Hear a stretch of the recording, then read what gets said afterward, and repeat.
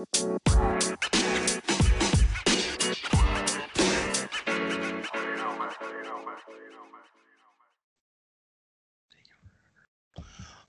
right, guys, we're here on Check the Kick podcast. I'm sorry I was gone last week. I just want to start off with that. I got caught up with life, work. It was my mom's birthday, and I just decided to take a week off. And I think I chose the right time to do it because the Kelvin Gastelum and Robert Whitaker card was not awesome. I have a guest on the show. I have Max from 4 Ounce MMA. Go ahead and introduce yourself, man. Yeah. Obviously, like you said, I'm from 4 Ounce MMA, the Instagram account. We've got a decent following. By all means, have a look. I'm sure it'll be put somewhere. I'm not sure, but 4 Ounce MMA, yeah, I run that account. We've been running for about roughly 2.5 years or so. Really started taking it seriously about a year ago, and the feedback we're getting from people is really good. So yeah, I appreciate having me on as well. Honestly, appreciate it. Yeah, no problem, man. And tell everyone where you're from. I mean, they might know with your accent, but tell them where you're from.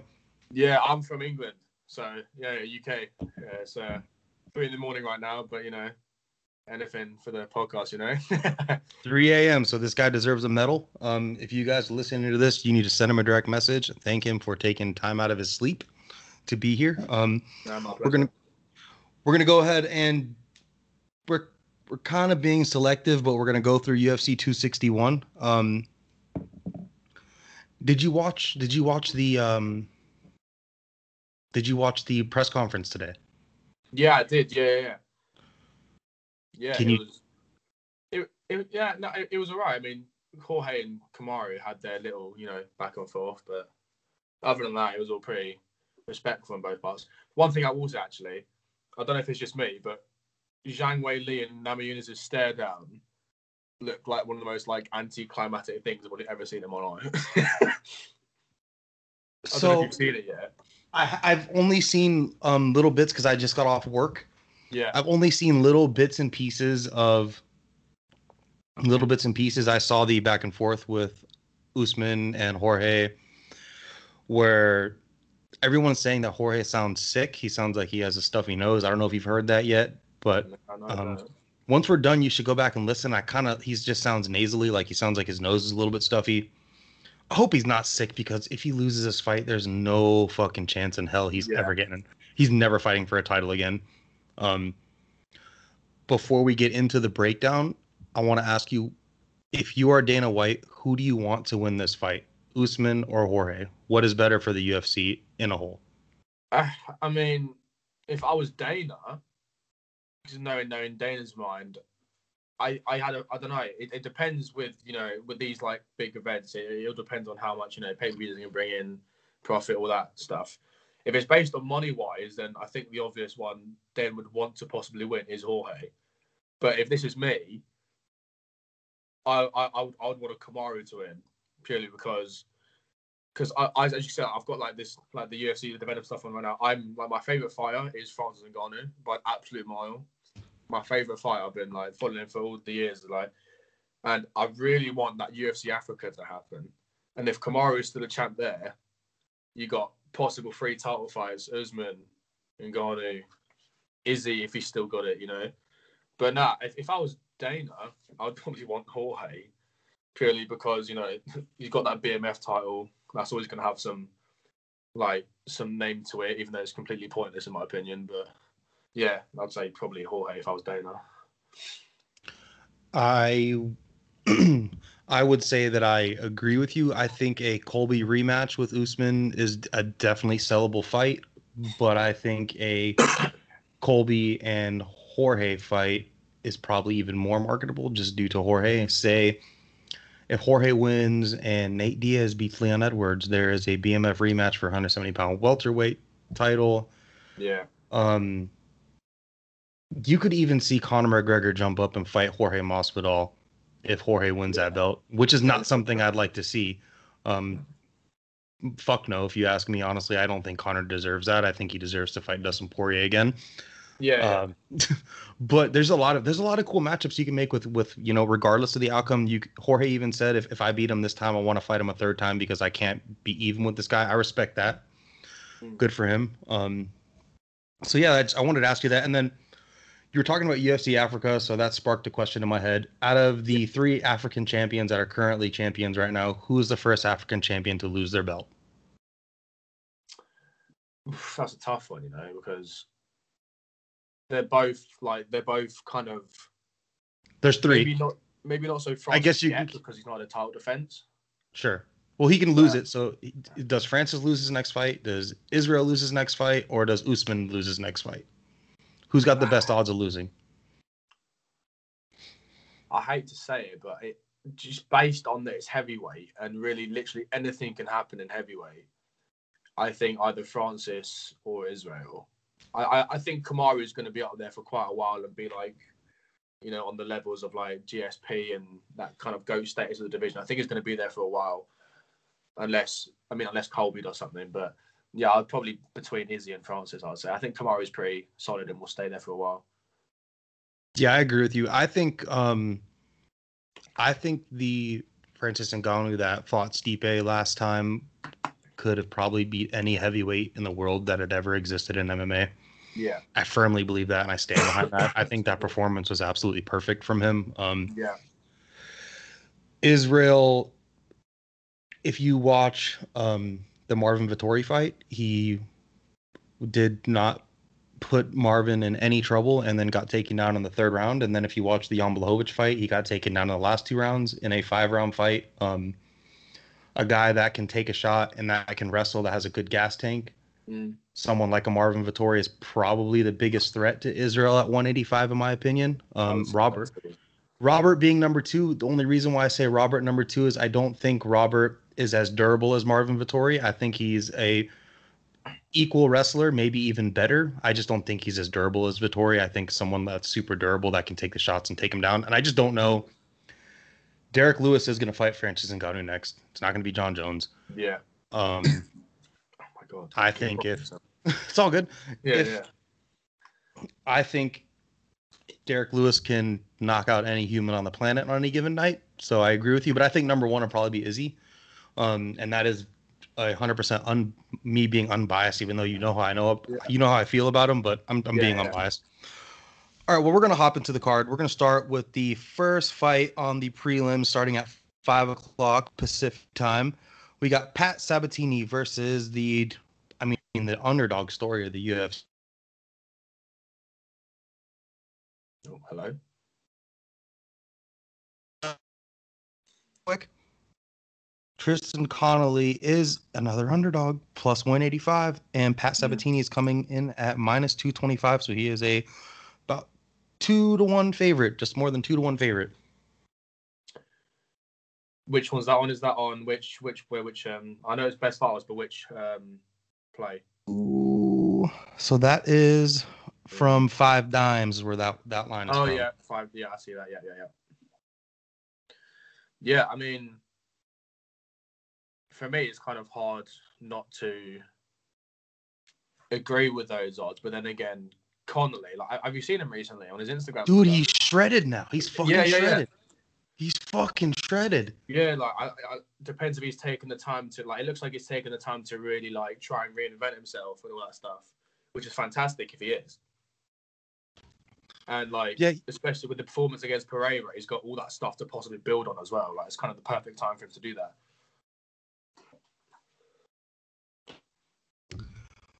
I think that Pereira performance was 75% Michel Pereira's fault why he lost that fight. Yeah. But Tristan Connolly did not look. Yeah, he's doing fucking backflips, and he sees a guy that should be fighting at 155. Yeah. This is gonna be at. I think this is gonna be at featherweight. Let me see really quick. I'm pretty sure this fight's at featherweight. That's why. So let's see. Okay, no, I'm. No, it says featherweight here, 145. It's featherweight. Yeah, it's 145. So yeah, so why he's so shredded down as well. It's crazy too if you look at 90 welterweight in the world. So he fought at welterweight. He's coming down 2 weight classes.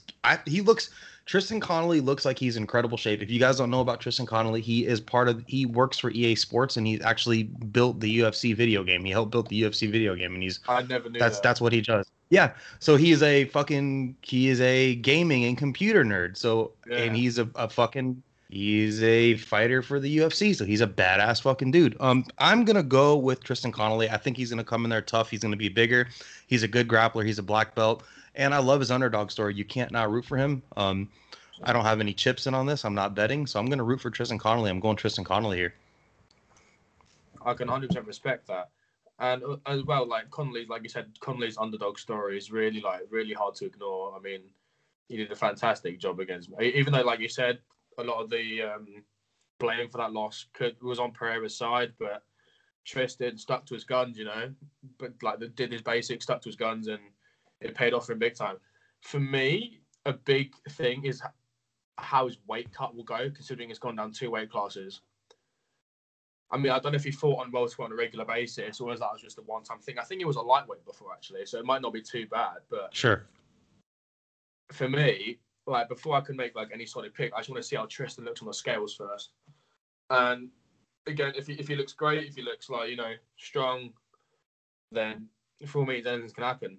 For me, though, I'm going to slightly side with Sabatini, purely because I've watched a lot of his fighters from CFFC. I think he was a champion there for quite a while, and I think, do you see how he lost his belt? I think it was I think his arm snapped or something. Yeah, he lost. So he lost in 2020. So last year in February, he lost via arm injury against James Gonzalez, which is weird. In round 1, with 46 seconds left, he fucking lost to an arm injury.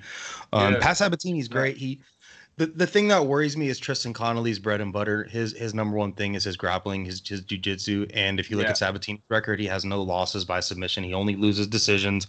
He's never been finished. He loses split decisions. He's one of those types of dudes. Those are kind of dudes that can, they know how to win fights. If if your losses come from split decisions and you've never been finished, he's got a 13-3 record. He's fought in CFFC. That's a great, they're a great organization. So it's a tough call. I am just picking to try to will it into existence. That's why I'm picking Tristan Connolly. The odds are why they should be. Sabatini should win the fight.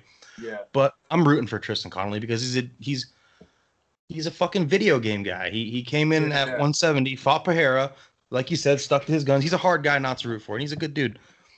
So you got Sabatini. One of those guys that you see on those Instagram pictures, and it's like, this guy could beat the shit out of you. Tristan just standing there looking like some nerd.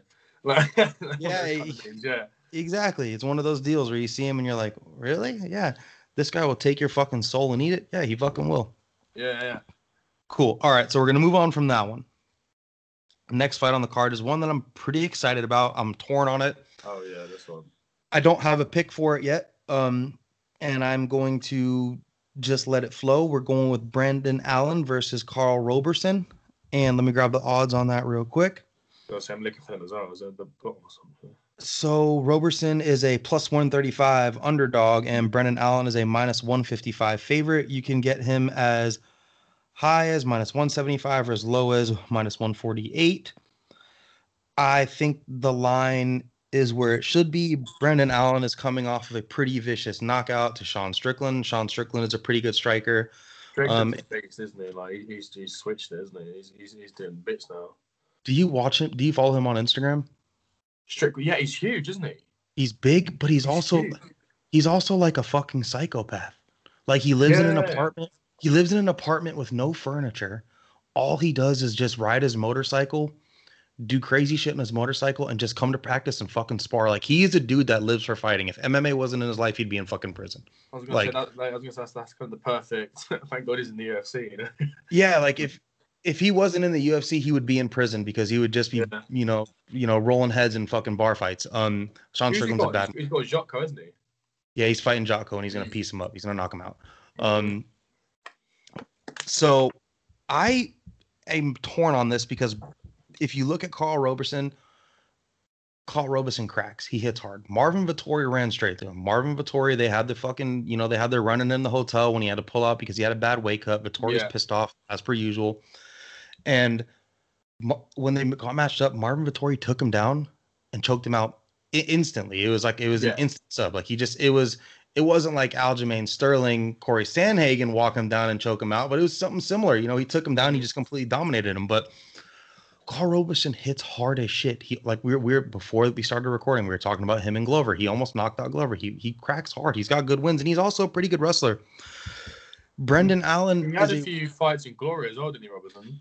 Yeah, he used to be a kickboxer. I was gonna say he's got a fight here against he lost, but to Jacoby as well. He's got a sneaky good record. Like he's fought some dudes. He's got losses. You know, like I said, he lost to Marvin Vettori, rear naked choke in round 1. He kind of just got walked down. He lost by submission. Also arm triangle to Glover. We were just talking about that. He lost again. You know, one fight before that. Arm triangle. For hair arm. He's got a lot of his losses that are submissions, aren't they? They're all submissions, which is worrisome fighting a dude like Brendan Allen. Brendan Allen is a great grappler, but he doesn't have good takedowns. He's a typical jiu-jitsu guy that is great on the ground, great in scrambles. He's great in the clinch. He likes to push you up against the cage. He's great at all that, but he just doesn't have the best takedowns. He's also fucking hittable.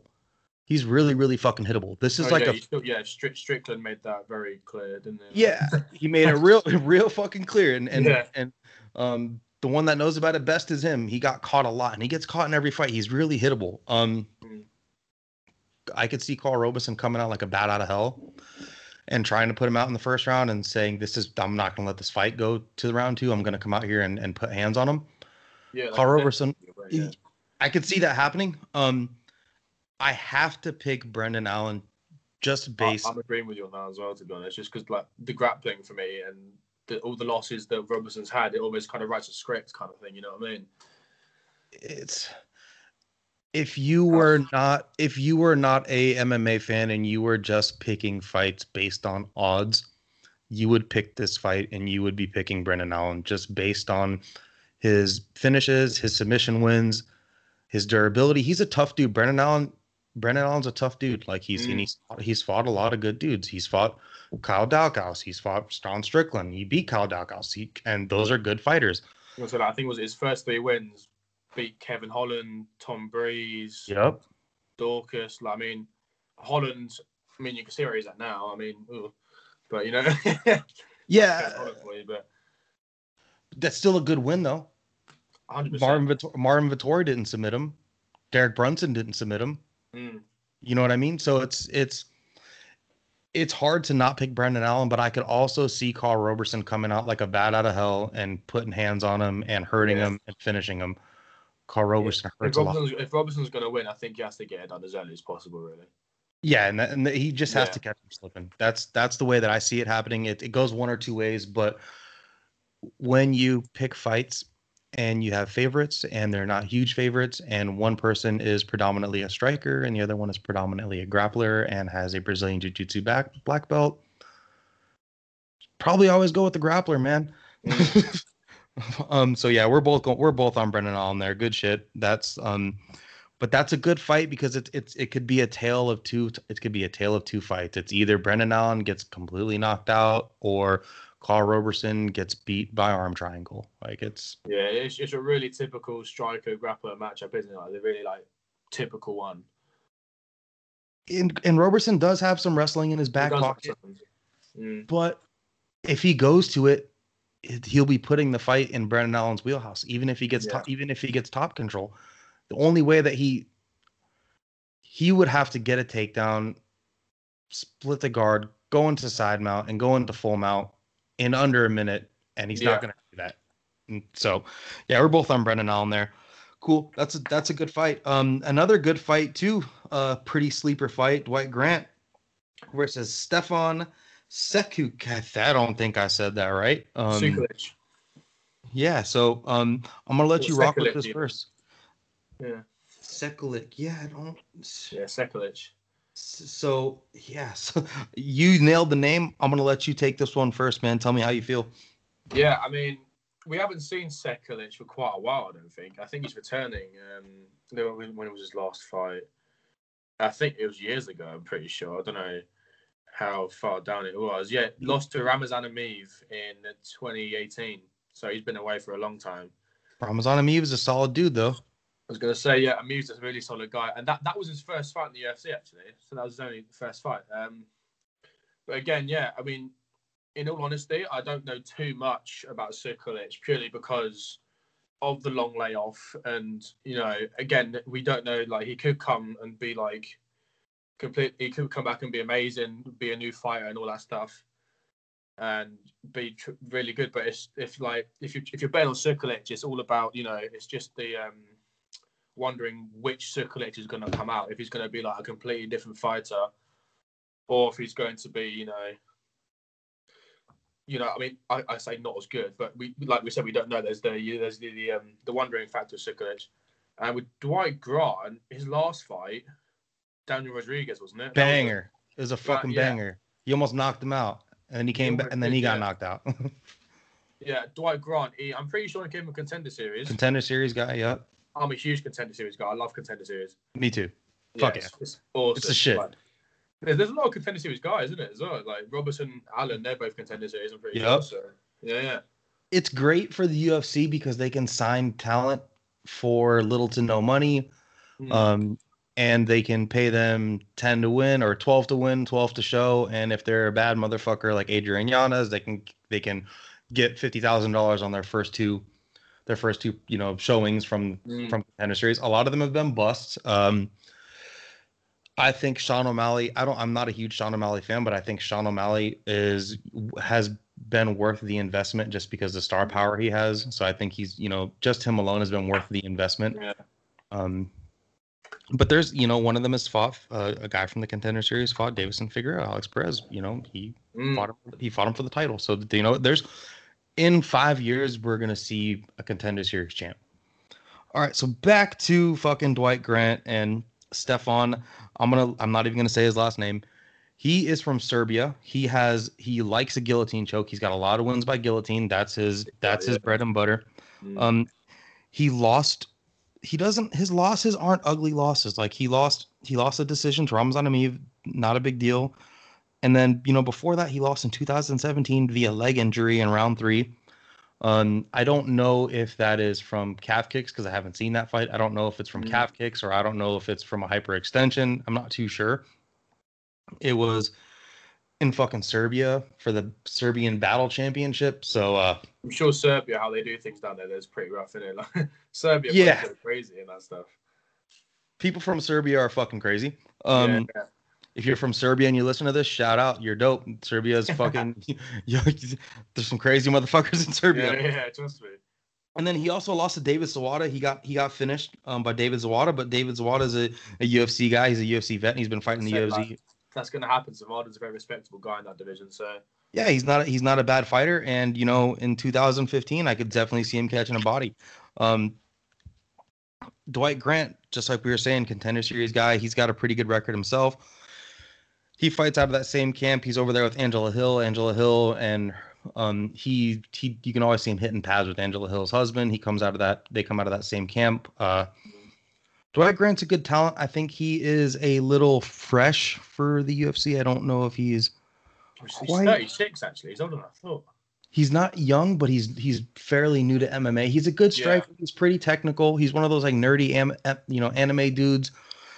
I could see him catching Stefan here. Let's pull up the line because he started talking about this before we even gave the line out. Rookie shit by me. So 2-1 at the moment, isn't he? 2-1. Yeah. Minus 220. So he's more than 2-1 favorite. Stefan is coming back at plus 180, and that's off 5 dimes. I could see money coming in on Stefan if he can, be tough and hang in there with Dwight. Dwight has shown that he can get caught. Daniel Rodriguez caught him. He came out there and, put some hammers on Daniel Rodriguez and almost finished him.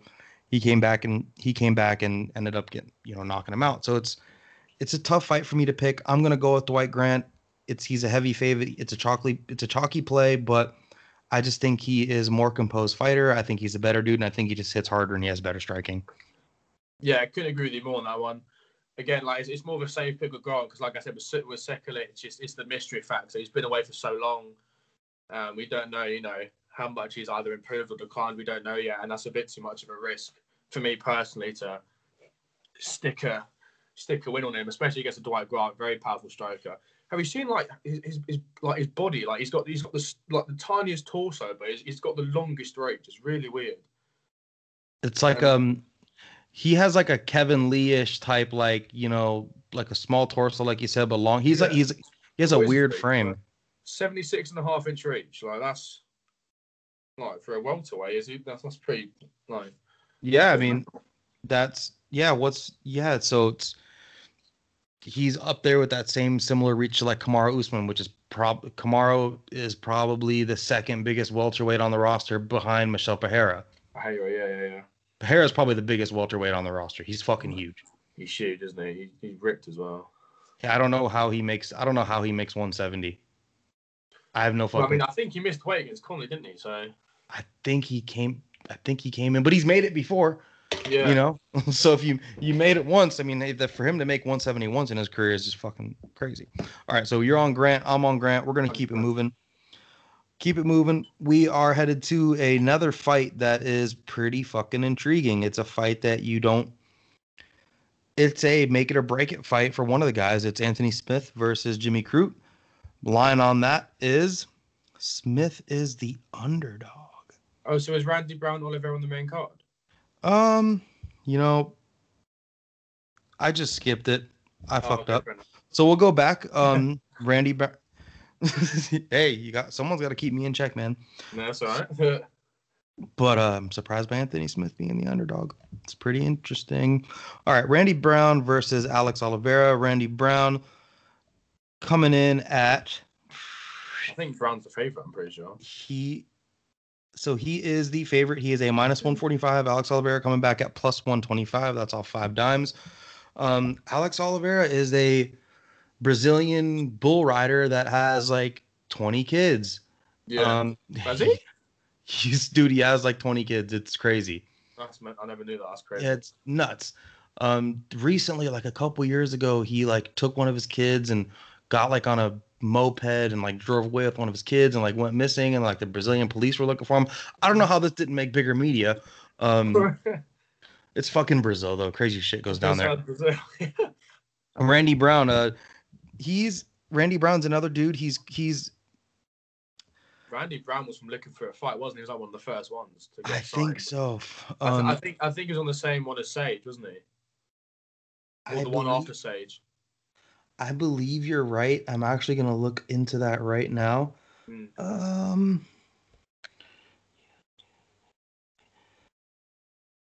I think, I mean, he's been one of the first ones. I know that for sure. Like. So if it was against Robert Plotkin, and he won by a knee in round 1 in the Ring of Combat 53, and that was in 2015. So he's been fighting in the UFC since 2015. Randy Brown's got pretty good wins. You know, he's got submission wins. He's got finish wins. He has a suspicious chin for me, though. I think he's hittable, and I think he gets hurt easily. Alex Oliveira. Vicente Luque, your previous fight, you know. Yeah. But even against like Nico Price getting knocked out on the bottom with him. I mean, Nico Price does crazy shit. Yeah. But like, I love Nico Price to death. I'm from Florida. He's from Florida, but he's not the best fighter on the roster. He hits I said pretty this after hard. the Whittaker gas to them. Have Daniel Rodriguez against Nico Price next. Yeah, I'm down for that. Yeah. I'm down for that. That's a banger. That's what needs to happen. Nico Price is another Florida man. Like if you follow him at all, like he's got like 10 kids too. Yeah, I think he's got like four kids. He's got a bunch of kids. They live in Central Florida. He has like a river in his backyard. He like swims in the river with snapping turtles and shit. He's a crazy dude. Yeah. So yeah, they need to make that happen. But Randy Brown's got losses like Bilal Muhammad. He lost a decision. He can be pressured. I think Oliveira. I mean, at that time, Muhammad was he on like he was in the middle of one of his like crazy win streaks, wasn't he? Like, yeah, that was back. Yeah, that was back in 2017. So I was gonna say, yeah, like Bilal. That's losing to Bilal. A decision as well. That's gonna happen. That's probably the most Bilal Muhammad thing to like happen, really, isn't it? Like, that's how Bilal Muhammad went. Yeah, he pressures you. He walks you down. He tries to out cardio you, and he wins decisions. There's a reason why he didn't get a rematch against Leon Edwards. So I am really torn on this fight. Reason being is Alex Oliveira has fought everyone. Yeah. And he's looked great in some fights, and he's looked terrible in some fights. Like when he lost to Gunnar Nelson, when he got that giant cut on his head and he got choked out. That one. He also, I want to see Gunnar Nelson again. He's gone again for a bit. I don't know what's happened to him. I don't think he's in the UFC anymore. Is he not? Yeah, I think he's gone. Oh, that's nice. I like Gunnar. He's like a good little fighter.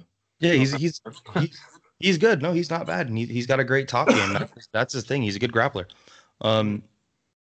He's also taken bad losses like the Ponzi and shit. Those are ugly. But I'm torn on this fight. Oliveira has fought everybody. Oliveira can be pressured against the cage, and Randy Brown is capable of that. I think Randy Brown is probably better in the clinch. I think Randy Brown is going to be bigger, potentially stronger. I think Oliveira is more durable of the two. I think he can 100%. I think he can hit Randy Brown hard enough to hurt him. I just don't know if he can have the fight he needs to have to do that. I think Randy Brown can press him up against the cage, make him fight in the clinch, try to grapple him.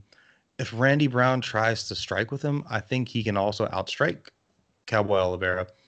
But it depends which Cowboy turns up, really, because sometimes you get the Cowboy that had that fight with what was it, Yancy Medeiros. He lost, but that fight was a fucking banger.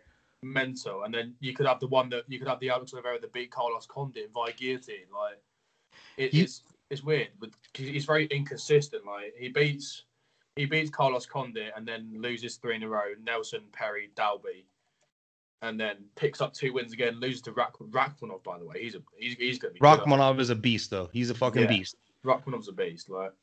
But it depends which Oliveira turns up, and you never really know which one's going to turn up, and it's kind of annoying.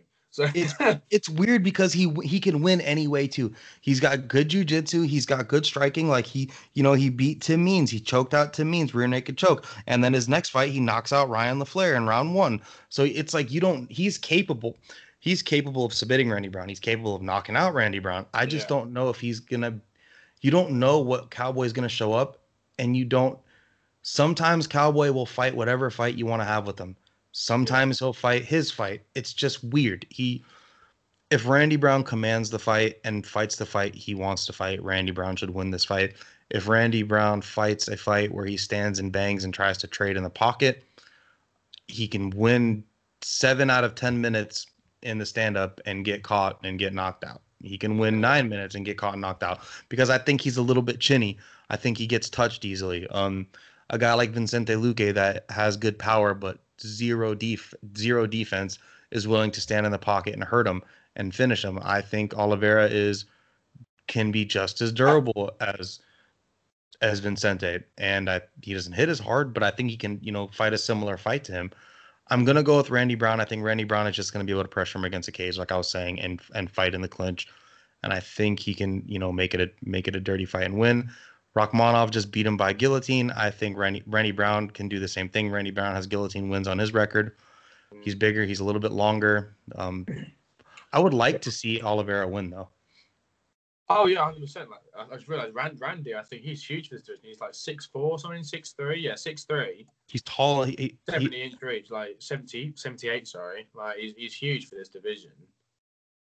And like you said, thing is, in Jacksonville, they don't have those smaller octagons again, do they? They got or is it just the bigger ones now? They got the smaller ones still. I am assuming since it's going to be a live show in Florida, I'm assuming they're going to wheel out the bigger octagon. I don't know honestly. I can't give you an honest or correct answer on that. Yeah. I'm assuming it's going to be the larger octagon. I don't know if that matters in this fight, though. I don't know if that matters in this fight. Yeah, like, again, if I agree with you. Again, I'm going to take Randy Brown as well. I mean, I really think he can really, implement his game plan, like you said, in those clinch situations, up against defense, possibly getting those takedowns. I think his wrestling's it could be too much for Oliveira in this. But like we said, any Oliveira can turn up at any given night, and I can easily see him knocking him out easily. That's a very realistic situation for this fight, but I think Randy Brown, like you said, gets it done with his wrestling, clinch, and all that stuff. Yeah, I'm going to stick with Randy as well with you. If you are going to gamble and pick this fight, I would suggest that you if you were a gambling man and you wanted to bet Oliveira, you need to bet by finish. That's 100%. how I would bet that prop. That's how I Yeah. would bet this fight if I was going to I would gamble. say that this is probably like as an underdog. I think Oliveira's probably got the best chance of cashing that on this card. One of the best chances, I think. And him probably by like first or second round finish, under 2.5 is probably like Yeah, plus 500 or something. So you could, churn out. I don't know the number. I'm just making one up, but yeah. I would assume it's around there. All right, so we're moving on to Anthony Smith versus Jimmy Crute. As you can tell, I was pretty fucking excited about this because I completely skipped over Randy Brown. I haven't looked at the odds until we started talking a little bit ago. Crute's the favorite, isn't he? Crute is the favorite. 190. Yeah, It's which is 2-1 on some as well. Actually, I didn't know. I'm surprised by this odds. I'm not gonna lie. I think that's crazy because Yeah. Crute lost. Crute has lost. His only loss comes by a submission. Anthony Smith is not going to strike with this guy. Anthony Smith is going to fight him the same way he fought Devin Clark. Anthony Smith can't lose another fight. Anthony Smith has to grapple. Anthony Smith he doesn't have great takedowns, but he's a very underrated grappler. Anthony Smith is tough as shit. He's one of the toughest dudes on the roster. Yeah. The dude if he could have had. I was Zirkonov. Yeah. Sorry. Yeah. Yeah. He lost to Misha Cirkunov by submission.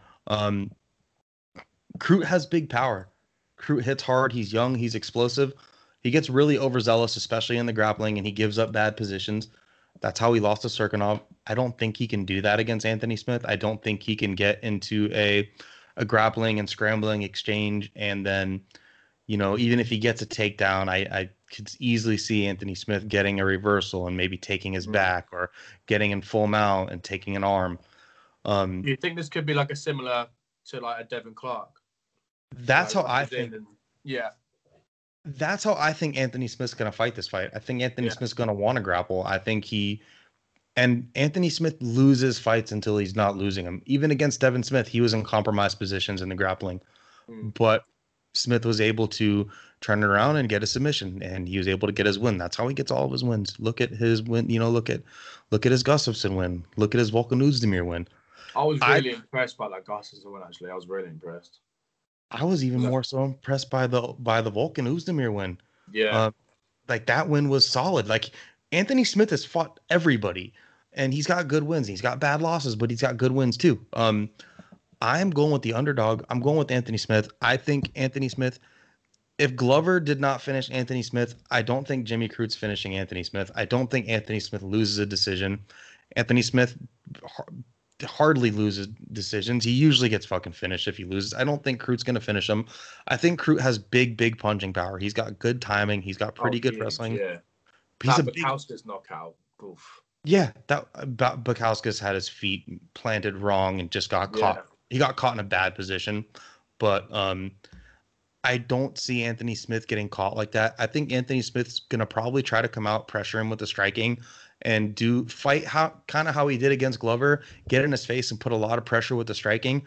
And then the second Crute tries to fire back, I think Smith's going to go straight to the grappling department. He's going to completely switch it up on him. I think he's going to come out hard with the striking and then go right to the grappling. And I think he can sub him. And Anthony Smith needs to win this fight. I just don't know where his head's at after the John Jones fight. It's tough. Yeah. Because Crute is fucking solid. Crute's really good. If Crute wins this fight, I want to see him fight Johnny Walker. Oh, yeah, that would be good actually. I think wasn't Crute going to fight Walker anyway? Then he got cancelled. Or was something else? Yeah, I think they were booked at one point, or at least it was at least being talked about. No, I think Smith was the Walker replacement actually, wasn't he? Yeah, I think so. I think so actually. Yeah. Let me look at that really quick because now I'm fucking intrigued. No, Smith was the Walker replacement. I'm pretty sure. Yeah. Yeah, well, he was because it's a canceled bout. Yep. Yeah.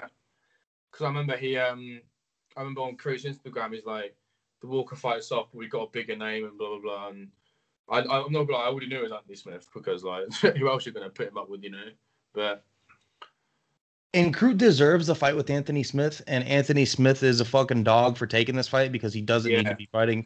He doesn't need to fight Crute. He doesn't need this. Like he doesn't. So good for him for taking. Who would you put him against then if it wasn't Crute? Do you think? Who would you match up Smith with? I'll need to look really quick. Let me just go. Yeah. There's a lot of like. There's a lot of like, there's a lot of good. There's like the Jamal Hills. There's like who else is coming up?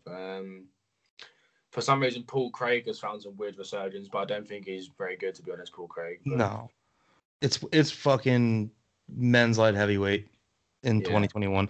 I think a good fight for him would be a guy like Ryan Spann or Misha Serkinov or even Nikita Krylov, or Magomed Ankalaev. Magomed Ankalaev is ranked number 7. I think Ankalaev probably fucks him up. I mean, I think Ankalaev could possibly be like. He could possibly be champ in the next 3-4 years, possibly. Like I think he could do it in 6 months if they wanted to. I think I was gonna say they book him right, yeah. If they book it right, like I could see him beating, I could see him beating Dominic Reyes or Thiago Santos and just out grappling them. I saw that Ankalaev? I saw that him against Lincoln Buda live. Like kicked it into space. Like his record. Ankalaev's record's a little weird. He hasn't really fought like a. I think he's gonna probably end up fighting the loser of Yuri Prochazka and Dominic Reyes. I think that's who Ankalaev should be fighting next. I think he needs to sit out because that fight's about to happen. So yeah, I got Anthony Smith. Who are you picking on this one here? For me, like when the fight got announced, I was immediately on Jimmy Crute. I'm not gonna lie. And then, like, as we're slowly getting closer and closer, like, I feel like Anthony Smith's a very easy fighter to, underestimate. His whole career, brother. His whole career, he's been underestimated. Yeah, like, very easy, like, to underestimate him. And, like, he keeps pulling out these performances, like you said, against Volkan, against Shogun at the time. Like, that was a pretty mental one. It was that one was nuts. The elbows against the elbow, yeah. And then just walk off like savage. Just walk off like with his chest like that. Like, Rashad too, dude. So cool. Him finishing Rashad, I get chills thinking of it. I like so Rashad. upset when he got finished because I love Rashad Evans. Yeah, that was sad. No, but then again, the one that surprised me the most, like I said earlier, was the Gustafsson win. I Gustafsson wrote him off in the beginning. I'm not gonna lie, but he obviously proved me wrong with that one. I know what Smith's weapons are, especially with his grappling and his jiu-jitsu and stuff like that.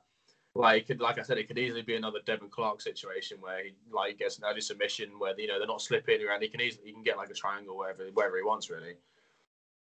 And with Crute as well, I've done like in some of his fights as well recently. I think in his fight against Olejniczak in New Zealand, I think he took him down like.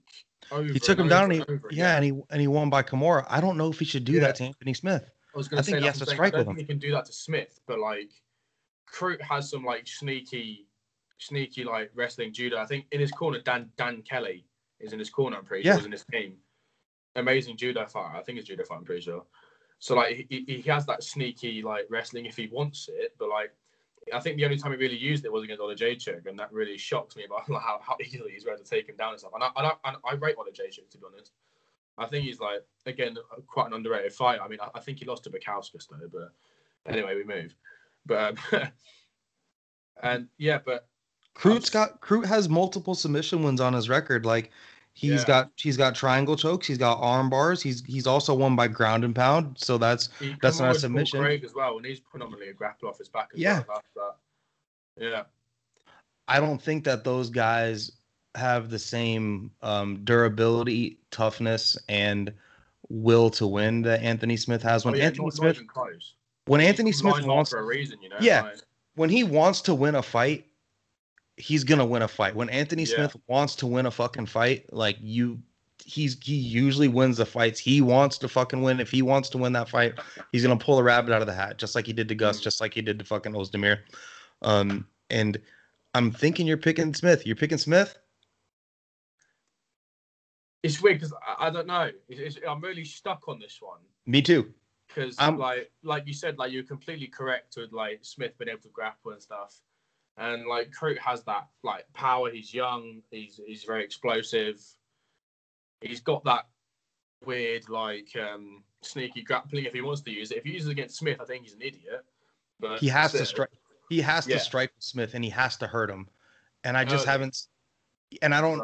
he has the power to do it, and he has the speed and explosiveness to do it. Yeah. I don't think he's a technical striker. I don't think he's very technical. He's technical enough to put Smith in a bad position and maybe put him on skates. He can club and sub maybe, but Smith's also not tapping. You're gonna have to choke him unconscious. I'm not gonna lie, you've swayed me towards Smith now because I had Crew at the beginning, but like you're swaying me towards Smith as well. I'm not gonna lie. So I think I'm gonna agree with you on Anthony Smith. But then again, like I won't be surprised if Crew completely smashes him either. Like it can go either way. Like the reason why I'm picking Smith is because if you're listening to this podcast, I think it's a smart bet for a turn on your money. Because he is coming in at, I think he's plus one. Yeah, so he's plus 190. So I think that's a if I was gonna place a bet on any underdog on this card, if you gave me $100 and said put it on an underdog, outside of the 3 title fights, I'd probably put it on Anthony Smith. I like him at 2-1 odds, and I just think that his striking is. I think their striking is good enough to compete with each other. I think Crute is more explosive and Crute hits harder. But I think Smith can stand with him, and I don't think Crute should grapple with Smith. I just don't know if that's his. I'm having a hard time seeing an outlet for him to completely dominate Smith, and that's just why I'm picking Smith. Smith's a vet, you know. If you're not knocking out Misha Cirkunov and then you're getting submitted by Misha Cirkunov, that's like a big red flag to me because you're not knocking out Anthony Smith. And if Misha Cirkunov is submitting you and not getting knocked out by you, Smith can do that too. And what happened in his last fight, Spann knocked him out in like 2 minutes, wasn't it? Yep. Yeah, so yeah, it's just, but it's a tough fucking fight. It's a tough fucking fight to pick. It's probably it's almost as hard as this next one that's coming up here. Yeah. This one is a tough fucking fight. I'm not too hyped up on this fight. It's going to be Chris Weidman and Uriah Hall. Let me give you the line for that. I haven't seen it yet, but I know Hall's going to be the dog. Yeah, I think Hall's the dog, is he? Hall is. I thought Hall was the favorite. Oh shit. Okay. It's close though, and it probably switched. Plus 105 and minus 125. So you got nearly pick 'em odds. Nearly pick 'em odds here for this. This one is tough for me. Yeah. Because I don't know. Uriah Hall could be any middleweight in the world if he wants to win the fight. Yeah. Yeah. He is technical enough, he's explosive enough, he's got good enough timing, and he's an accurate striker. And he's not, when it comes to accurate strikers, you don't see many accurate strikers that are accurate with their feet and their hands. He is accurate with his legs and he's accurate with his hands. Most strikers, I'm going to use everybody knows who Conor McGregor is. Conor McGregor is an accurate striker that has great timing, but he's got the best timing with one weapon. Uriah Hall has great timing with all of his weapons. He can, throw a straight shot down the pipe, or he can hit you with a spinning wheel kick, and it's accurate and it's well timed. He did that. Was it against Mousasi? Didn't he? Caught him perfectly. Yeah, dude. Like the first Mousasi fight.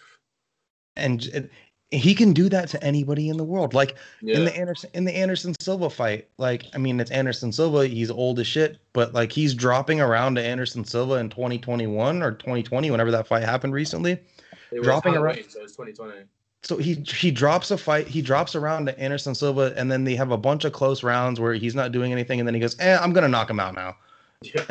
And then Silva makes one mistake, steps into the pocket, and gets caught with a straight shot right down the middle, and gets put on his ass. It was like Bevon Lewis fight as well. Bevon Lewis, Bevon Lewis, is not in the UFC anymore. Yeah, I know. Lewis is gone. I had after the Contender Series, I had some hopes for him. I think he looked quite. He has the tools to be something to be good. He's got all the physical attributes, but he just didn't come through for him. I mean, who was his last fight against? Was it Trevin Giles? Trevin Giles, and then he had a pretty impressive win against. Gosh, the guy's escaping my head now, but he's no longer in the UFC. His 2 brothers were murdered recently while he was on the roster. I was thinking Jerome Rivera, but now he found someone. Because I know he stabbed his sisters or some stupid shit. That shit's crazy. Yeah. That shit's fucking crazy. I was gonna say, let me look it up. Yeah. Bevon.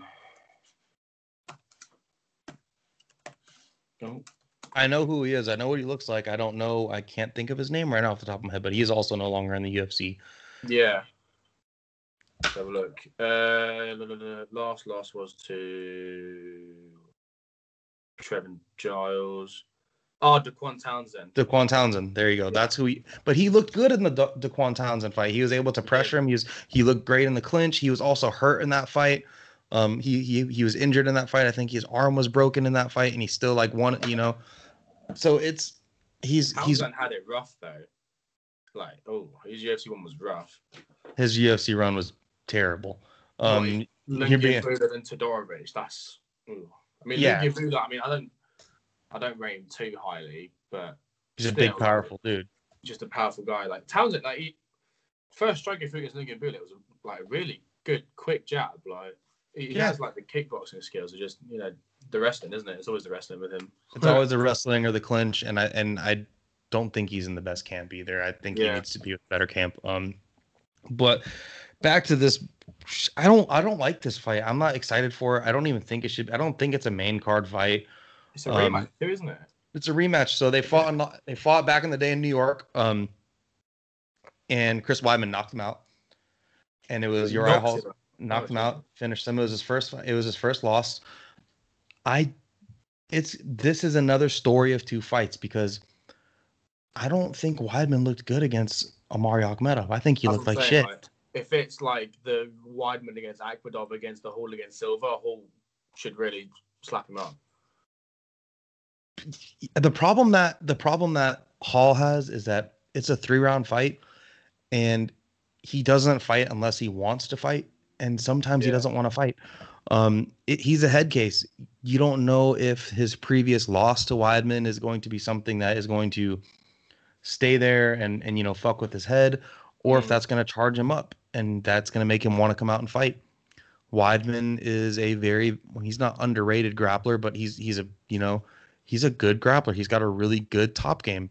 All-American, wasn't it? Yep. He's an All-American wrestler. He is the All-American. His dad is still proud of him.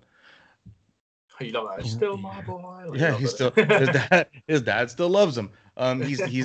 He's a Serra-Longo guy. He's trained most of his career down, up in New York, and then he moved down to South Carolina. He's now trains over there with Wonder Boy and them. Wonder Boy is his brother-in-law, so you would think his striking would, if his father-in-law was fucking Stephen Wonder Boy's dad, you'd think his striking would come along, but I haven't seen Weidman's striking improved. I think his striking has declined. I think his abilities in total have declined. I think his cardio has declined. His chin has clearly declined. That was the first thing to go. He's a good striker, but I think his striking has also declined. I think his timing has declined. He's got good power. I think Uriah Hall is the fresher fighter. I think Uriah Hall has taken less damage throughout his career, and I think Weidman is more susceptible to damage at this stage of the game. I don't know what Hall's going to show up, and I don't know what Weidman's going to show up. It all depends on who's going to show up, because Weidman can come out there with the fucking chip on his shoulder and say, I just saw Israel Adesanya get out grappled. I can do that too. I'm going to come out here. I'm going to take this dude down. I'm going to full mount him. I'm going to freaking ground and pound him. Or he's going to take down Uriah Hall for 2 rounds, get gassed out, and then get knocked out in the 3rd round by Uriah Hall. I don't know. That's how I see the fight going. It's one. Uriah can switch you whenever he wants, and it's going to be Uriah Hall losing and getting out grappled for a round and a half or 2 rounds until he says, I'm not doing this anymore, and then he's gonna knock him out. Yeah. I'm leaning Chris Weidman only because of Uriah's inability to get the fucking ball rolling. I think if Weidman can win this fight and beat a dude like Derek Brunson, he can maybe get a title shot because the UFC likes him, and he has a name since he beat Anderson Silva twice, and that he was a dude that put a halt to Silva's career. Yeah. I don't think Weidman has it though, and I don't know who's going to win this fight. I'm going to lean Weidman just for his wrestling ability. It's a 3-round fight. All he has to do is win 2 rounds and not get finished in the 3rd. And that's what I see happening. I'm going to bet on the fact that we have. I'm going to take Uriah Hall in this one. Again, a very close. Like you said, it depends which Weidman comes, which Uriah Hall comes.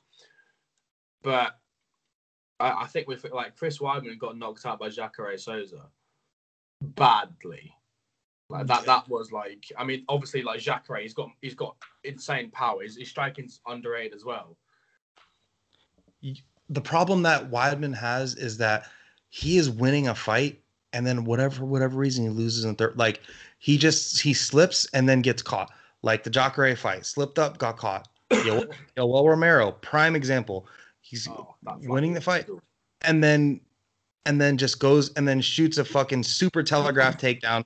And Yoel Romero has incredible timing and incredible speed and incredible power, and he timed that shit perfectly and sent him into the Astrodome and put.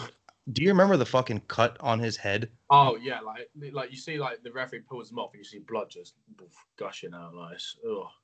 You don't see many cut knockouts like that. Normally, when people get knocked out, it's not something that's gonna cut them to knock them out. But that fucking gash on his head, his skin just split. It was like 6 inches. You could see his fucking skull. Oh yeah. Like you could, his fucking hair was like peeled back and shit. It was fucking gnarly. Uriah Hall can do that. Uriah Hall is explosive enough and has good enough timing to do something like that. So I definitely understand why you're picking Hall. Yeah, that's what I'm betting. I feel like Chris, especially in this stage of his career, he's not durable. Yeah, and I know he wants to have another run at the title, but realistically, that I don't think that will happen. I really don't. I think if he loses to Uriah Hall, he might be done. If I'm being honest, if he loses to Uriah Hall, that could be it for him. But yeah, I'm betting on the fact that Uriah, like you said, like Uriah Hall striking, timing, like he knows what to throw, when to throw it, and if Chris gets lazy for 1 second, then he's going to get punished. And I'm betting on the fact that Uriah Hall's going to take the opportunity, and I think he could finish him in the later rounds. If Uriah Hall was a mean fighter with bad intentions, someone like Marvin Vettori, he would be the champion at 185 right now. Yeah. He's just not like Uriah Hall doesn't want to hurt people. Like he's like losing. It's weird because they're both losing fights until they're not losing them anymore. And it's just they're in a weird place in their careers. I think you nailed it. I think Weidman, it's make it or break it. He either goes on a title run or he retires. And who knows what the fuck Uriah Hall is going to do if he wins this fight. Maybe fight like Derek Brunson, or maybe I know him and Kelvin have already fought. Maybe he gets a rematch against Kelvin. If Robert Whittaker loses if Till loses his next fight, maybe he fights Till, or maybe he fights Cannonier. I don't know what Hall does. Maybe Cannonier be a banger. Oh my god. It would, wouldn't it? Oh my god. Or even like him and Sean Strickland. I was gonna say if Strickland wins, I'd give Strickland Gastelum, to be honest. Yeah. He might get knocked out. Yeah, he might get knocked out, but who gives a shit? Yeah. Like Strickland doesn't care. And I think a big thing with Uriah Hall as well, we got to take note of is that I don't know how, I think maybe 2 or 3 fights he's been with Fortis, isn't he? For like recently. Yep. Yeah, he's down in Texas. So yeah. he's been looking good since. He's one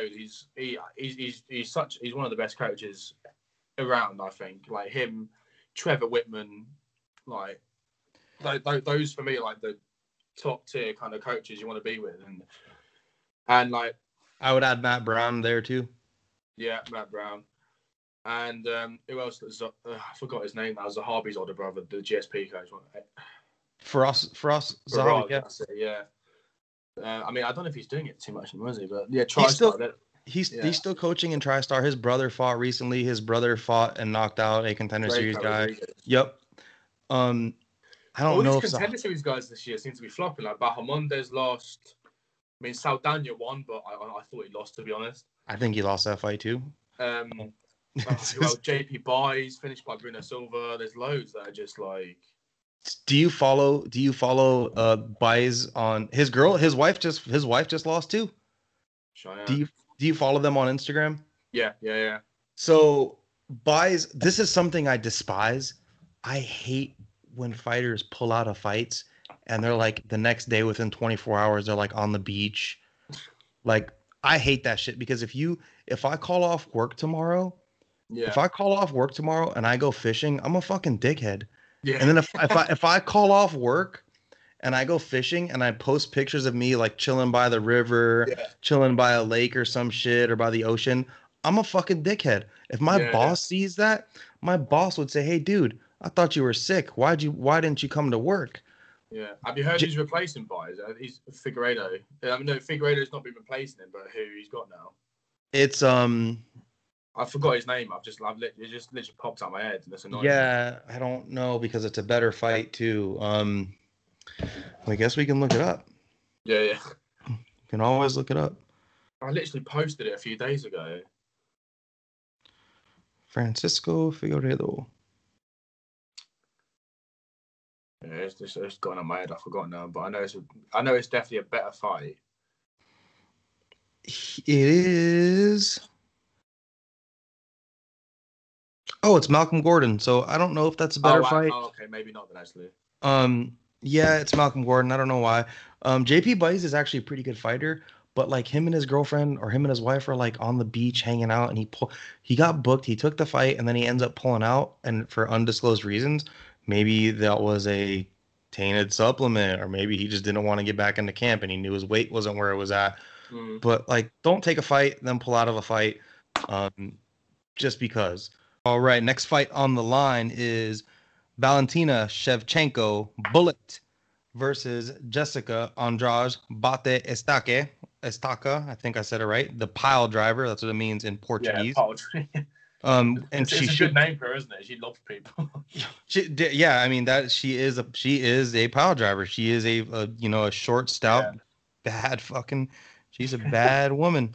And the line on that fight is she's like 4-1, Valentina, isn't she? Valentina on 5 dimes is a minus 450 favorite, and Yeah. Jessica Andrade is a plus 360 underdog. This is Valentina's toughest fight, in my opinion, outside of Amanda Nunes. And I think I was going to say, I think those odds maybe could be a little bit closer. I was shocked how far apart they were, but maybe like 3-1 at like best. I didn't think maybe 4-1, but yeah, that's. Yeah, I agree with you 100% because Jessica, if you watch the Jennifer Maia fight, Jessica Andrade possesses a lot of the same skills that maybe not the same skills that Jennifer Maia has, but she can expose those same weaknesses that Valentina had. Maia Valentina after that fight, her stock went up quite a lot. Her stock went up loads after that fight, didn't it? Even if she lost, like she won a round, like something. Yeah, she won a round against Valentina Shevchenko. I think women's 125 is potentially a stronger division than women's bantamweight right now. I think women's bantamweight stinks. And I think featherweight's gone, isn't it? I think it's non-existent. Yeah. It's non-existent. I don't think we're going to see another UFC featherweight fight unless it's something crazy like Clarissa Shields. Because what about like who did that Danielle Wolf from Contender? Is she going to go to bantamweight then, isn't she? Or is she gone? So she has a fight booked with Felicia Spencer, and I'm pretty sure that is the last one. Yeah. I think that's the last one, and I think after that, Spencer will literally like destroy her. I'm pretty sure she's gonna take her. She's just gonna take her down and sub her. Yeah. I think Danielle Wolf lost her Contender Series fight. I don't think Danielle Wolf's good. She was like a former pro boxer or something. So a lot of people are saying that she wasn't even like a pro boxer. That like that it's from like some bogus fucking pro boxing, dude. There's just like a million different belts and a million different organizations, and What's your opinion on like the whole Jake Paul stuff in the boxing? We could touch on that. I think I don't like Jake Paul at all. So it's probably because I'm British, but I don't. A lot of British people hate the guy. Is it because of the KSI thing? Not even that. Like a lot of Americans hate him too. Like not a lot of people like him. Yeah, like he's not. He's not a liked guy. Like he doesn't. His fan. I feel like more people are going to end up watching him fight to try to watch him lose. I think that they handpicked Ben Askren, and whoever picked Ben Askren and set that up, they should pat themselves on the back because Ben Askren can sell the fuck out of a fight, and Ben Askren was going to lose that fight regardless. Who's it? Logan somehow. He's got Floyd as well somehow. I don't know. Yeah, his brother's fighting Floyd. That's ridiculous. Have you heard for that? Apparently, there's some weird rules there for that. Apparently, Logan can't go over 190 pounds, and Floyd can't go over 160 pounds. I don't know where that's come from, but it's just like some exhibition stipulation. that they've come up with. I think the odds are like. I was going to say, surely you can't like give a weight limit for Floyd. I understand for Logan, but for Floyd, surely not. Like, what is he gonna do? Yeah, Floyd. I hope he comes out and he does what he did to Tenshin Nasukawa and just come out there and just step on the gas and just fucking put hands on him and finish him. Yeah. I think that's what he should do. And then I think what Floyd should do is after he knocks out Logan Paul, is he should say, I want to knock out your little brother now and just knock out fucking Jake Paul. Mate, that'd be such a good day, honestly. It would be awesome. Yeah. I don't think I'd happily pay for that. I don't even care if it's a minute long. I'd happily pay for that and just watch it. Yeah, I would love to see that. I would love to see Jake Paul fight a excuse me. I don't think boxer. He doesn't even have to fight an actual boxer, but he needs to fight someone that is not retired and someone that can strike. Someone that's credible. Like. And the problem that I have too is why is he calling out? Why is he trying to pick fights with lightweights and welterweights? You weighed in at 190. Yeah, I'm saying, yeah. Go fight Yoel Romero. How about that? Yeah, I heard apparently what's his face? Tommy Fury. He's apparently a good shout for him. Yeah, I think that's a good fight. I don't know who the same record. Jake's actually taller than him. Jake's bigger than him, to be honest. Like by a little bit. But Tommy's like he's like properly built. So that'd be quite a cool one. But no, yeah. I don't want him to win his next fight. I want him to, or like there's a rumblings of time he was talking shit to DC. I hate that. You don't do that to DC. That's yeah, I would.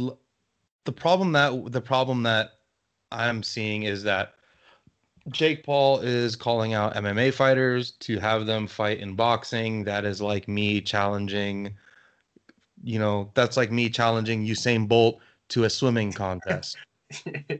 You know what I mean? So it's don't call somebody out and use their fame in their sport and not fight them in their sport. Are you going?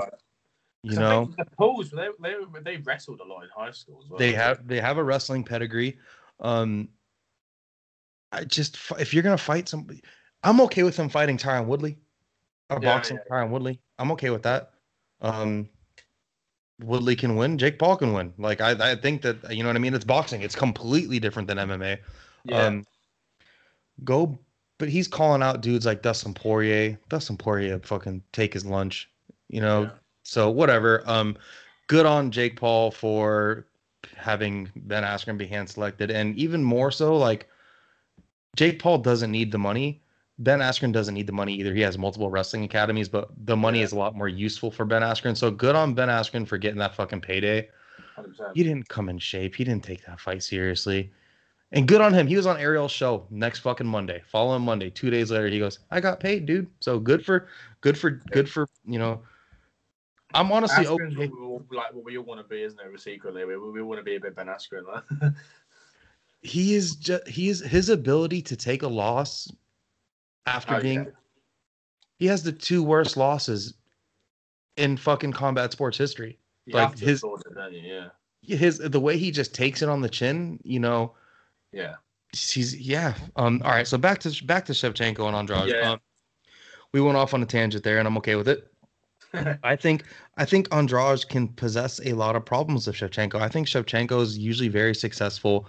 Number one, I think she's probably, when it comes to a fighter that is technical and can stay technical throughout a fight, I think Valentina possesses the best skill in the whole organization when it comes to staying technical. I think she's the best fighter at keeping range in the whole organization. She has the best. Her ability to keep a fight at range and keep it in the range that she wants to, and her knowledge and understanding of the range and the striking is incredible. She's got really good takedown. She has great timing. She has great timing takedown. She sets her shots up well. Look at the Jessica Eye fight. She sets traps very, very well. The problems that she has is that her clinch wrestling, Jennifer Maia was bigger than her and a little bit stronger, and you could tell. Yeah. When Shevchenko got on her back, Shevchenko is dangerous from her back. She has submissions off of her back. She submitted Jessica. Oh my God, why am I saying Jessica? Oh my God! I think it was though. It's Jessica Penne. It was Jessica Penne. She submitted Jessica Penne off of her back with a That's when Penne was like top 5, wasn't it? Yeah, coming out of tough and shit, looking great. So she submitted Jessica Penne off of her back via triangle. I just think that Andrade can disrupt all of that. Andrade is a disruptive fighter. That's what she does. She disrupts your timing. She gets in your face. She's tough enough to take your shots. If you look at the Zhang Weili fight, Zhang Weili has a lot of power, and Zhang Weili is really good in the pocket. We'll touch on that next. But Jessica Andrade's march forward, walked in a straight line, and got touched for it. I think if she tries to do that to Valentina, Valentina can head kick her. She's 5'1". Yeah. Jessica Andrade has been fighting with a lot of head movement now. I think if that was a 5-round fight against Rose Namajunas, she would have taken it the second time. She started to pour it on her. She's a great counter puncher. Jessica Andrade has a good left hook. This is going to be a really, really close fight. Valentina has some snoozer fights too. She has some fights that can be really, really boring. This fight won't be boring. Liz Carmouche was shocking, wasn't it? Liz Carmouche came in there to not get finished. She didn't come into that fight to win a fight. And if you do that with Valentina Shevchenko, she's going to say, I'll play your game and I'll outpoint you. Yeah. But, Valentina Shevchenko can, if she sees a chink in your armor, she's going to take it. Like, look at the Jessica Eye fight. She's going to body kick her twice. And then, I can't believe that fight and up. Yeah, it shouldn't have happened. But, Amanda Nunes fought Felicia Spencer. Yeah. Amanda Nunes? Oh, yeah, she did, of course. Yeah. And she fought Megan Anderson. So, I mean, those fights happened. Wait for them. If Daniel Wolf wins the next fight, instant title shot. Dude, she was even saying that she's okay with the UFC getting rid of 145. I don't see Amanda fighting. She's not going to be fighting in 2022. She might hang it up and say, I'm retiring for Christmas. After Pena, it might be, innit? I don't know why Pena's got that fight, but I called her Jessica Penne, but it is Pena. Pena, isn't it? Yeah, Pena. Yeah. And she's from where I live too. She's from fucking. So I can see ways for Andrade to win this fight. Yeah. I think Andrade can pick her up and do what she did to Rose. I think Valentina is criminally underrated when it comes to her athleticism and her strength. Valentina, if you look at her fight with Chikagian, easy takedown, caught the kick, took her down, got her in the crucifix, and just pounded her face in. Valentina Shevchenko is one of the most well-rounded fighters on the roster, men and women in total. Valentina is so good. She is nearly a perfect fighter. I think her only weakness is something that Andrade can shine in.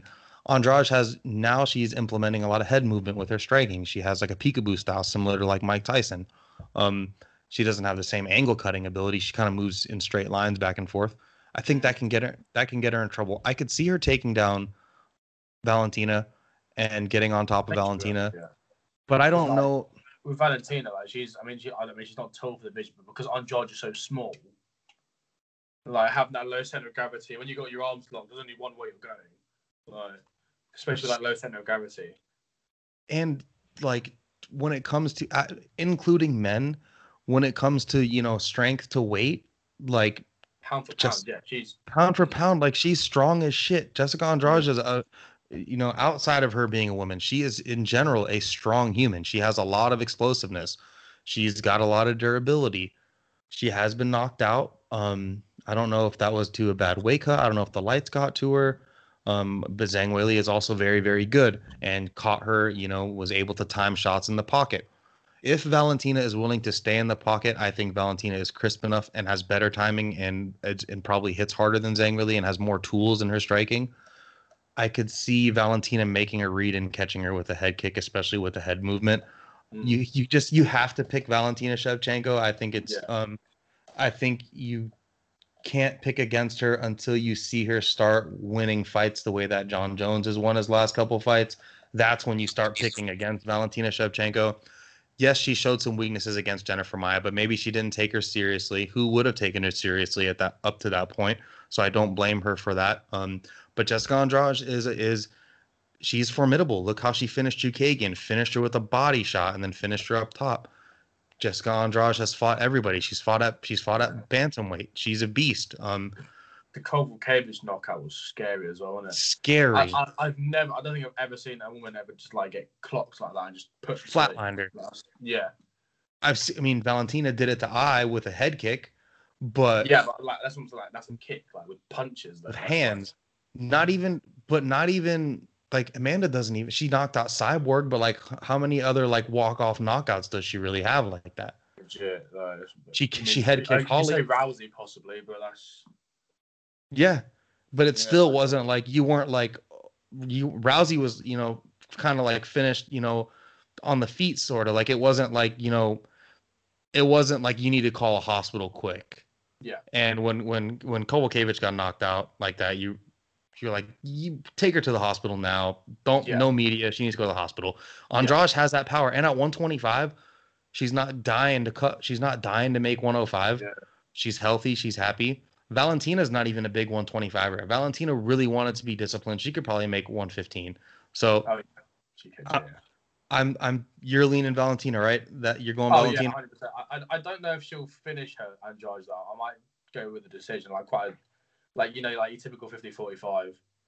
That's She probably what I'll be going with. so Andrade can make it nasty and get in her face and win a fourth and fifth round. She could get in her face, and if she doesn't get finished and she's willing to stay in the pocket and make Valentina trade, she could hit Valentina with power. I could see it happening. She could go to the body.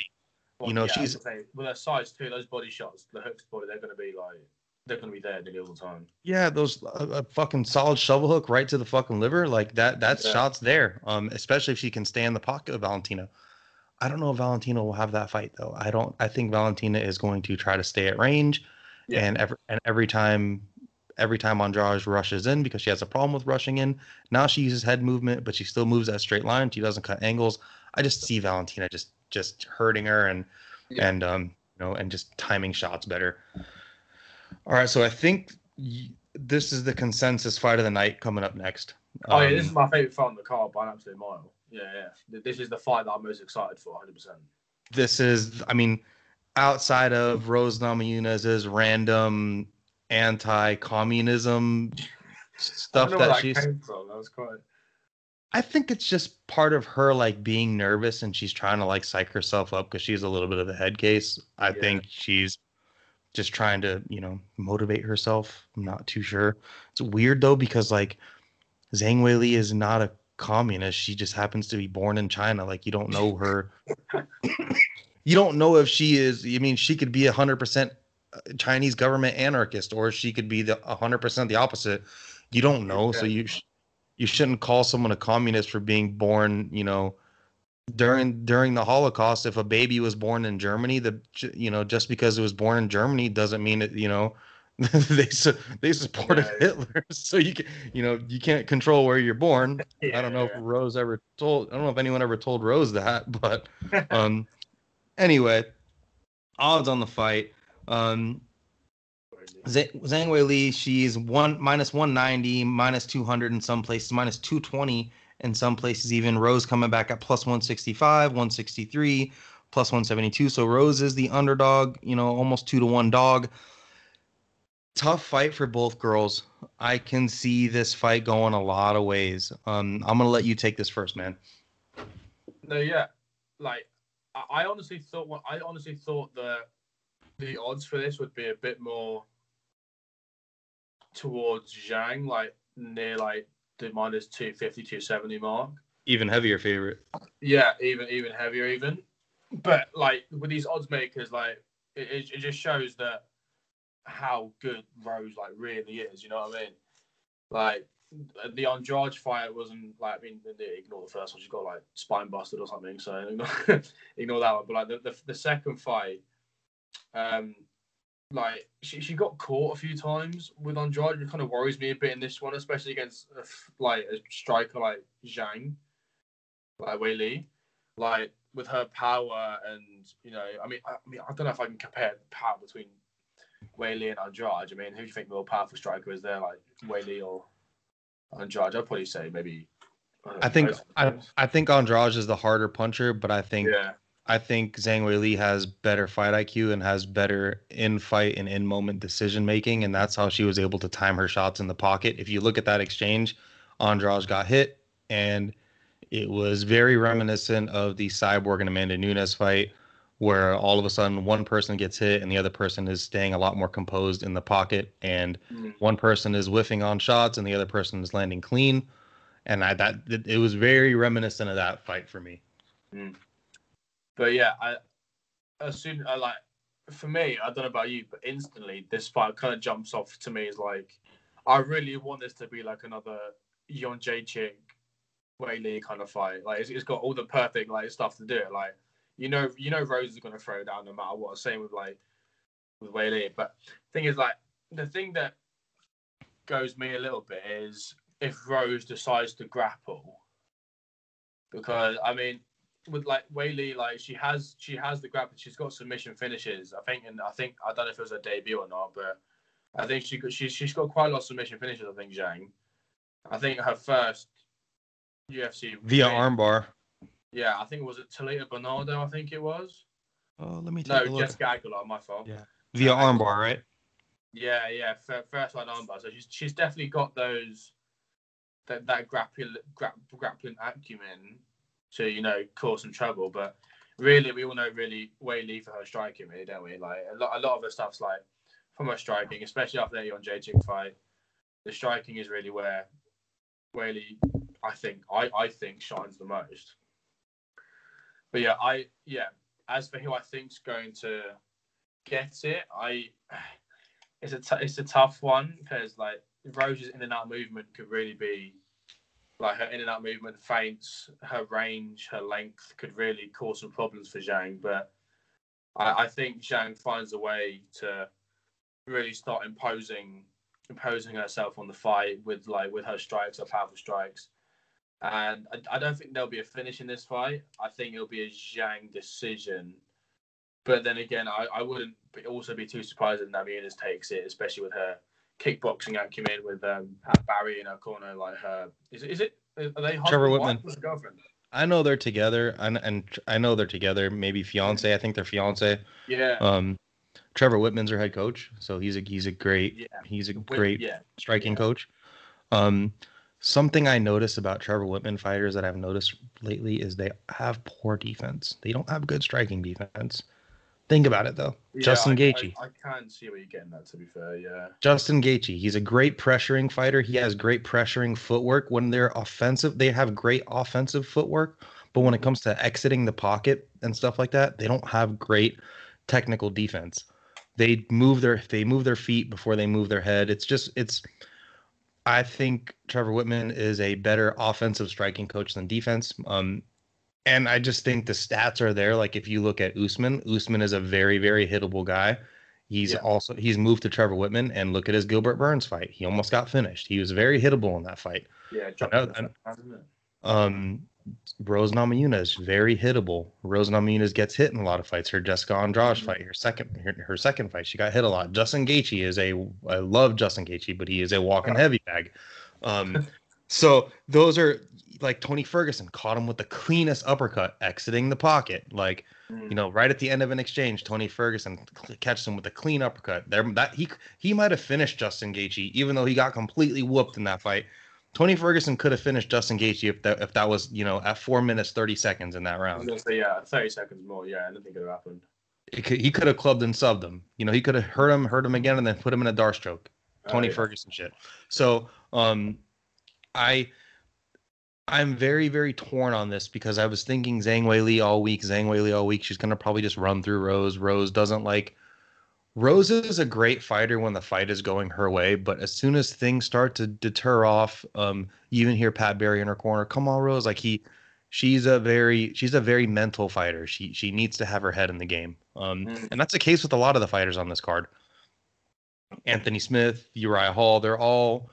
I don't want to call them head cases, but they're all fighters that they have to will themselves into. It. I think Rose Namajunas can possess a lot of problems to Zhang Weili. I think she's got the better footwork. I think she is the more technical striker. I think she's the better striker, but I think Zhang Weili possesses more power. Yeah. Zhang Weili is a very short puncher, and she misses on a lot of her shots. I think if Rose can make her have an extended exchange in the pocket, she can catch her. Maybe Zhang Weili hits her 2 or 3 times, but the fourth shot is a big shot that she misses on. If you watch her Joanna Jędrzejczyk fight, Zhang Weili will throw a three punch combination, miss with the first two shots, and then land a leg kick or something, and land the last big shot. I think missing those first two shots, leaping into the pocket, being such a short range fighter, can get her caught against a person like Rose. I also think Weili Zhang is a good kicker and she has good power. If you follow her on Instagram, you should see her training videos. She's built like in a lab, dude. She's a fucking monster. She's just like a powerhouse, and she's technical too. So it's crazy. You don't see many fighters like that are that technical. If she comes out there and starts leg kicking Rose and starts calf kicking her in the first round, and willing to take Rose a shot and just calf kicking, and she spends a round and a half just laying down heavy calf kicks, she can finish her with the hands because Rose movement will stop. It'll be gone. Yeah. So I think that's the smartest plan. If I was Zhang Weili and I was in her camp, I would be kicking the shit out of Rose. I'd be leg kicking her to bits. I'm torn on this fight because I think Rose is the better fighter as far as a skill set. I think Rose is a better grappler, and I think Rose is a better striker. I think Zhang Weili has more power. I think Zhang Weili has more durability, and I think Zhang Weili has a better gas tank. If you look at the fights with Jessica Andrade, the last round and a half, she was able to pour it on. She was able to pour it on Rose, and Rose is taking a lot of damage. The second it started stopping, it didn't go her way. It kind of went downhill for her. I could see Rose catching Zhang Weili in an exchange early and hurting her and possibly getting a club and sub win. I could also see Zhang Weili finishing Rose in the 4th or 5th round or winning the last 3 rounds of this fight. Very torn. If you are a gambling man, I would definitely sprinkle something on Rose Namajunas. Yeah. Especially like by finish, because I think that would be a heavy plus line, and either by submission or knockout. It's going to be 2 different lines. You could look them up, but if you're listening to this podcast and you like to gamble, that's something I would look at. I would look at Rose by submission. I think Rose has better takedowns. I think Rose is the better grappler, but I'm gonna pick Zhang Weili.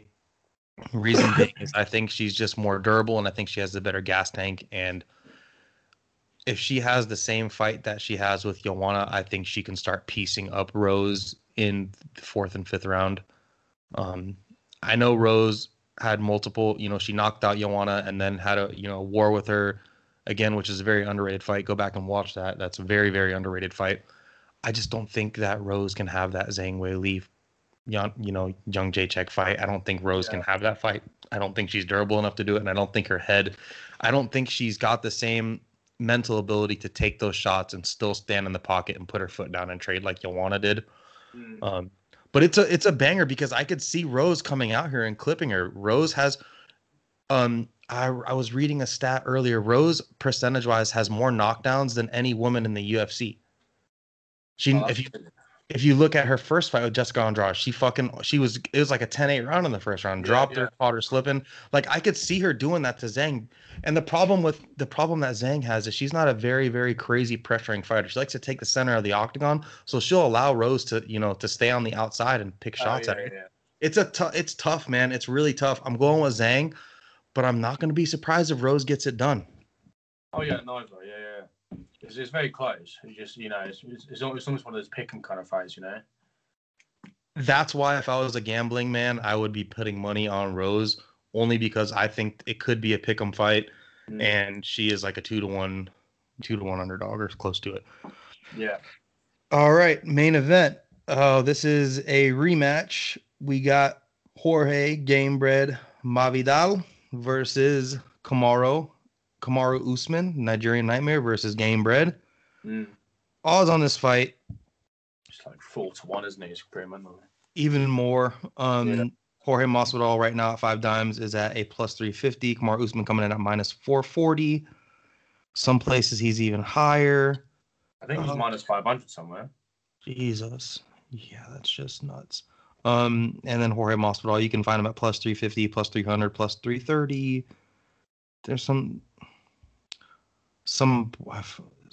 Sports International has him at plus 235 and Usman at minus 320. That's just a weird line. So interesting fight. Last fight was on 6-day notice. Jorge Masvidal got on a private jet and cut weight on the way to Abu Dhabi.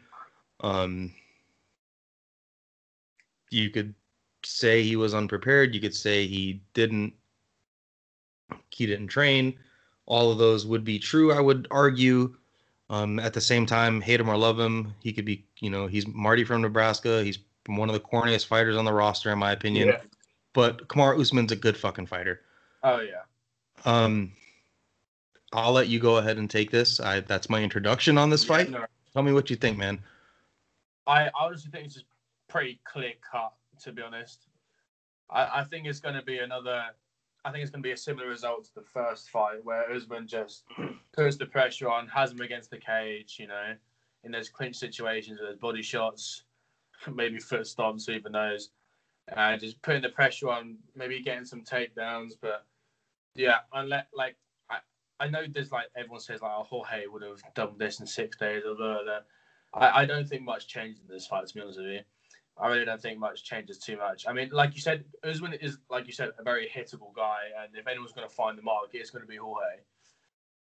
But I don't know. I just feel like it's going to be one of those performances where he gets 50-45 again, just against the cage, in the clinch work, in the wrestling, because that's where Kamaru is really going to, have the biggest advantage in this fight. Where no matter where the fight goes, he will have the biggest advantage in that wrestling department. So yeah, I'm all making up pick. For me, it's pretty clear cut. For other people, maybe not so, but yeah, I've got Usman quite easily by unanimous decision, 50-45, 50-44. In all honesty. Yeah, so I think Jorge Masvidal's only way to win this fight is to hurt him on the feet. It's obvious he's not going to out-wrestle Usman. Usman's not going to finish him. Jorge Masvidal's super durable. He's never been the only time he's ever been finished was by inverted triangle, and he didn't tap. That was in, I don't think it was in Bodog. I think that was it Bellator? I think it was Bellator Strikeforce. But it was in 2009 or something. It was fucking years ago. And I think it's when Bellator had the black mats. I think it was them. Yeah, it was a long time ago. I think it was 10 years ago or some absurd amount of time ago. Jorge Masvidal, if anyone deserves to be where he is from where he came from and what he's had to do to become a professional MMA fighter fighting for the UFC title, not many dudes have had to go through. He has a very similar path to Bisping to a title shot. Even Jan Blachowicz. These are guys that, for lack of better terms, got it out the mud. These dudes, they've come from the bottom. Yeah, I think Jorge is doing the right things. I think he's talking shit in the presser. I think the only way he wins this fight is if he tries to have a pissing competition with Usman. He has to get into Usman's head and make Usman have a pissing contest with him, where they're seeing who has the bigger dick. Yeah. I don't know if Usman is willing to do it though. Usman, if he's smart, he's going to fight him in the clinch, try to take him down, press him up against the cage, and fight the same fight he fought with Tyron Woodley. That's how Usman wins this fight. I don't think. I think Gilbert may be a little bit more explosive than Jorge, but maybe not. If you look at his knockout of Darren Till, Jorge was very explosive. Even the Ben Askren knockout, that's explosive athleticism. Jorge is an explosive guy. Jorge he's a technical striker, but you can tell him and Yoel Romero do a lot of training together because it's more of explosion techniques. He will switch stance and throw just like his Darren Till knockout, the way he was able to switch stance and throw a left. And he's fast and explosive. He's not really he's got great timing, great explosiveness, but he's not like a Stephen Thompson type of striker where he is hiding. He's not hiding techniques behind other techniques, or how Robert Whittaker will hide that head kick behind his right hand. Jorge's not doing stuff like that. He's more explosive and he's more about his timing. And when he catches you, he hits you with a 3-punch combination. He's not hitting people with one shot. Look at his finish against Cowboy Cerrone. Jorge's fought everybody. Jorge's an OG in the game. Jorge Masvidal is the all-around better mixed martial artist, I believe, but I think Usman's grappling ability and his wrestling ability and his clinch game is he's just so big and he's so strong. Yeah. He's so if he's probably going to weigh 20 pounds more than Jorge on fight night. it wouldn't surprise me because Jorge's not a big 170er. He's come up from 55. He fought a lot of his career at 55. But like I was saying, I think Jorge needs to really, really get, and especially these last couple of days. It's Friday morning for you, Thursday night for me. I think Jorge needs to really double down and start putting out some dirty tweets, saying something, maybe bringing up his dad's incarceration. Really get into his head, doing some, to make Usman want to have a striking match with him, to make Usman want to try to knock him out. Usman said he's going to knock him out, but Usman's not going to try to trade with him. He would be ill-advised to try to stand up and strike with Jorge. I mean, anyone at 170, even Stephen Thompson, even though he beat him once already, I don't think anybody would. If they have another route to victory, you need to employ those. You need to employ that technique. Yeah. And I think you're right. I think Usman's just gonna, press him up against the cage, hit him with body shots, stomp his feet, maybe try to hit him in the clinch. Or even if you watch their last fight, like, Usman was trying to land shots, and Jorge has great head movement. He has great vision. He's great at dodging shots. When he does get touched, he has flash knockdowns. Like when Till hit him, and before he hit the ground, he already recovered. He popped right back up, and then he won the rest. Then he won the rest of the round. So, I mean, I don't know if you're knocking out Jorge Masvidal. I think you can maybe finish him with ground and pound, but it's tough, man. I'm also on Usman as well.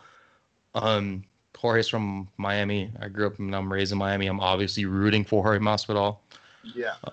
I think it's good for the UFC if either guy wins, but we're both on Usman, man. It's gonna be a banger of a card. I'm stoked for it. You get to watch it for free. I gotta fucking pay for it. Isn't it? It's part of your cable package. What's that? It's part of your cable package, right? Yeah, I'm with it was BT Sport. Yeah.